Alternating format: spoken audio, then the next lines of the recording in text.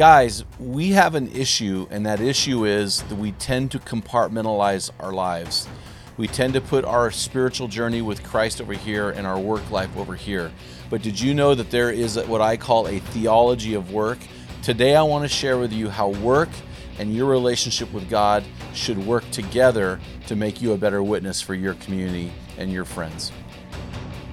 It's not the critic who counts, not the man who points out how the strong man stumbles or where the doer of deeds could have done them better. The credit belongs to the man who was actually in the arena, whose face is marked by dust and sweat and blood. Welcome to the Men in the Arena podcast, sponsored by Mountain Tough Fitness Lab. It's Equipping Men in 10. Our conviction is to call you into the arena of manhood, call you out of the faceless, nameless bleachers, and call you up to be the best version of you, because when a man gets it, everyone wins. Enjoy today's episode. Men in the Arena Army, we salute you. Hey guys, thanks for listening to this episode of the Men in the Arena podcast. I'm Jim Ramos, your host and guide of Spotify's #1 podcast for Christian men, leading you to your best version in that stress bubble of life and beyond. So, hey guys, welcome to today's episode. I'm super excited about what we're going to share with you today, but first I want to give you a hero story.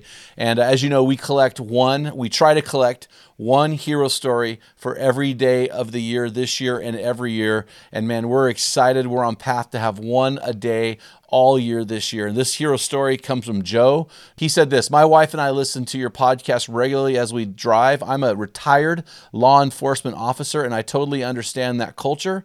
And I'm the director currently of my church's men's ministry, and I see many parallels. Men don't trust, men who can. He's talking about the interview we had with Paul Lee, the executive director of Fellowship of Christian Peace Officers Association.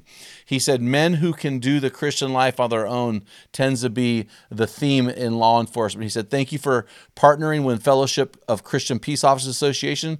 We can never have too many resources. And Joe, thanks a lot, man. Appreciate you, brother.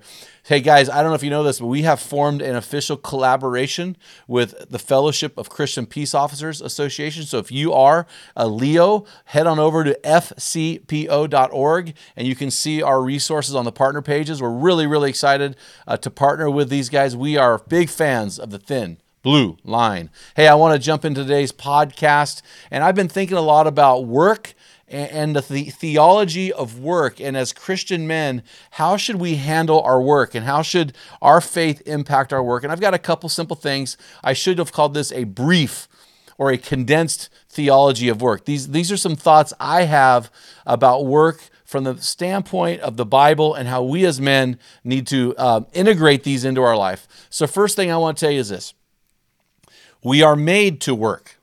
Work is not a result of the fall. In Genesis chapter 2, verses 15 and 16, it says, the Lord took the man and put him into the Garden of Eden to cultivate it and keep it.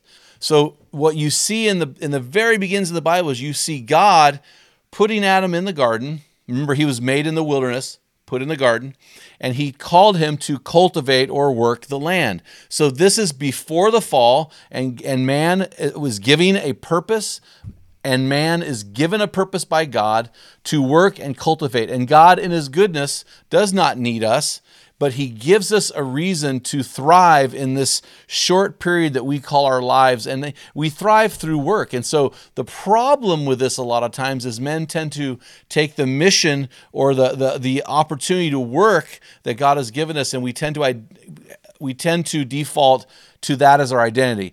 My job is not my identity. My identity is in Jesus. My job is what I do. Okay, but just know this: when we talk about the theology of work, that God has made us to work.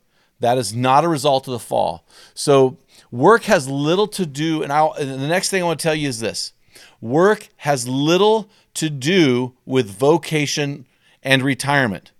So when we say that God has made man to work, realize I'm talking about this outside of and including the context of your vocation or your current employment.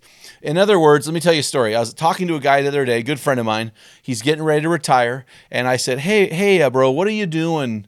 When you retire, what are you going to do? And he said, nothing. So his plan is to do nothing. He isn't a Christian, and so his view of retirement is just do nothing. And I'll tell you what, those guys that do nothing die sooner They have no purpose. They're meaningless. Even after you retire from your job, God's theology of work for you does not change. You are still called to work. You still have a job to do. If you have breath in you, God has a purpose for you and meaning. And so when I talk about work, a theology of work, realize this goes beyond your vocation. I believe that when we get to heaven, we will have jobs to do. I really believe that with all my heart, because there's even a purpose there for us to continue to grow and to work and thrive and have meaning and purpose. So you guys out there who are getting close to retirement, or you are retirement, my question to you is, where are you working? Okay. And the next question is, who are you working for? So here's what I want to share in my theology of work. You cannot separate work from faith. So you cannot go to church on Sunday and be one of the guys on Monday. You know, the Bible says in Philippians chapter 3 that we are not citizens of this world. We are citizens of heaven. And so what I want to say to you is this: work is your witness. You cannot separate your work from your faith. Colossians 3:23 says, whatever you do, work it out with all your heart, as working for the Lord, not for men, since you know that you will receive an inheritance from the Lord as your reward. It is the Lord Christ you are serving. So no matter where you go, you're working for Jesus. You cannot separate, even though we're compartmentalized men, you cannot separate your faith from your job. No matter who you work for, your employer is Jesus Christ. Next thing I want to tell you in my theology of work is this: work requires rest to recover and renew your strength. You wouldn't think I'd say that when I'm talking about work, would you? But you cannot work without rest. And if you do not rest, you cannot work the way you're supposed to work, because God has called you to work with all your heart. So if you're not rested, you don't have everything to give. In Mark chapter 2, verse 27, Jesus told them the Sabbath was made for man, not man for the Sabbath. So guys, man, I hope you are taking a day off to reflect and meditate on the things of God, to worship with your family, to be involved in Christian community, to rest, to detach, to allow your mind to recover. I'm not saying do meaningless stuff. I'm saying, I like to sharpen knives. I like to hunt and fish. Those things bring me life. Those things bring me rest. So I might do those things on my Sabbath as a form of rest for me personally. So I don't know what rest is for you, but I detach from emails, texts that are related to work, anything work related. I try to focus only on, in fact, my goal this year is to have 52 Sabbath days this year. And we've got a calendar mapped out, and we're really working hard, because we realize that if I don't have rest, I'm not the best I can be, the best husband, the best friend, the best boss. And so I need that rest. So the next thing I want to share with you guys about work is that work with the same effort at all times and under all circumstances. Followers of Jesus should be the best employees in the business. It shouldn't matter if the boss is there. It shouldn't matter what time of day it is. You should work you should be the best employee in that organization. When it's time to work, you work. When it's time to take a break, you take a break, and you do that. You don't have big gaps in your schedule. You don't sneak time in texting. You work. When you're there to work, you, as a man of integrity, which protected integrity is one of our 5 essentials in my book, right there. If you're on YouTube, you see it. If you're not, you're going, what's he talking about? I'm pointing to it. Is protecting integrity. So protecting integrity means we work hard all the time. In Ephesians chapter 6, verses 5 and 6, we read, obey your earthly masters with respect and fear and with sincerity of heart, just as you obey Christ. Obey them not only to win their favor when their eye is on you, but as slaves of Christ, doing the will of God from your heart. So no matter who's watching, you're always working. Theodore Roosevelt said this, and we have a picture of old Theodore right there.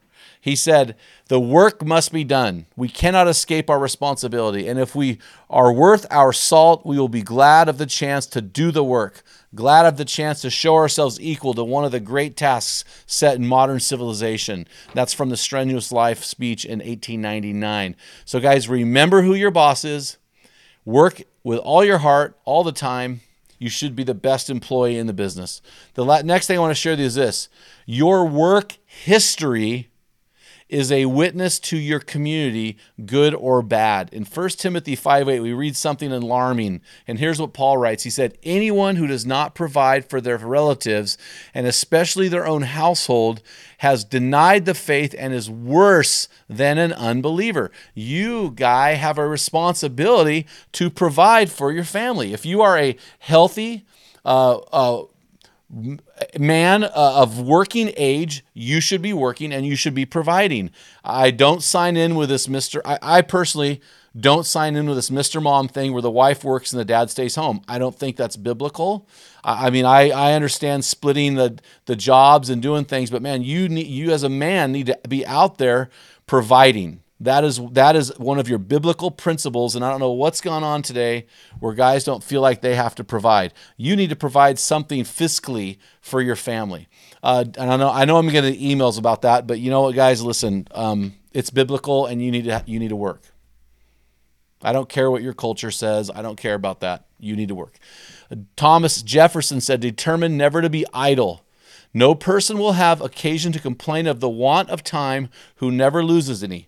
It is wonderful how much may be done if we are always doing." And in 2 Thessalonians chapter 3, verse 10, listen to this. "For even when we were with you, we used to give you this order. If anyone is not willing to work, then he is not to eat either." Man, we live in a world that's government dependent. We find ways to have other people take care of us. And man, we as men are called to work. We're called to get the job done. And don't expect a handout if you're not willing to put in the time to sweat and work and toil to be an asset to your society. So guys, that's my brief theology of work. I hope that helps you. If you got a friend who needs to hear this, please send the link on over to them. Until next time, feel the wet sand on the arena floor. Hear the deafening roar of the crowd. Taste the sweetness of victory. Smell the stench of battle. Get in the game. Get dirty. Grind it out. And be a man.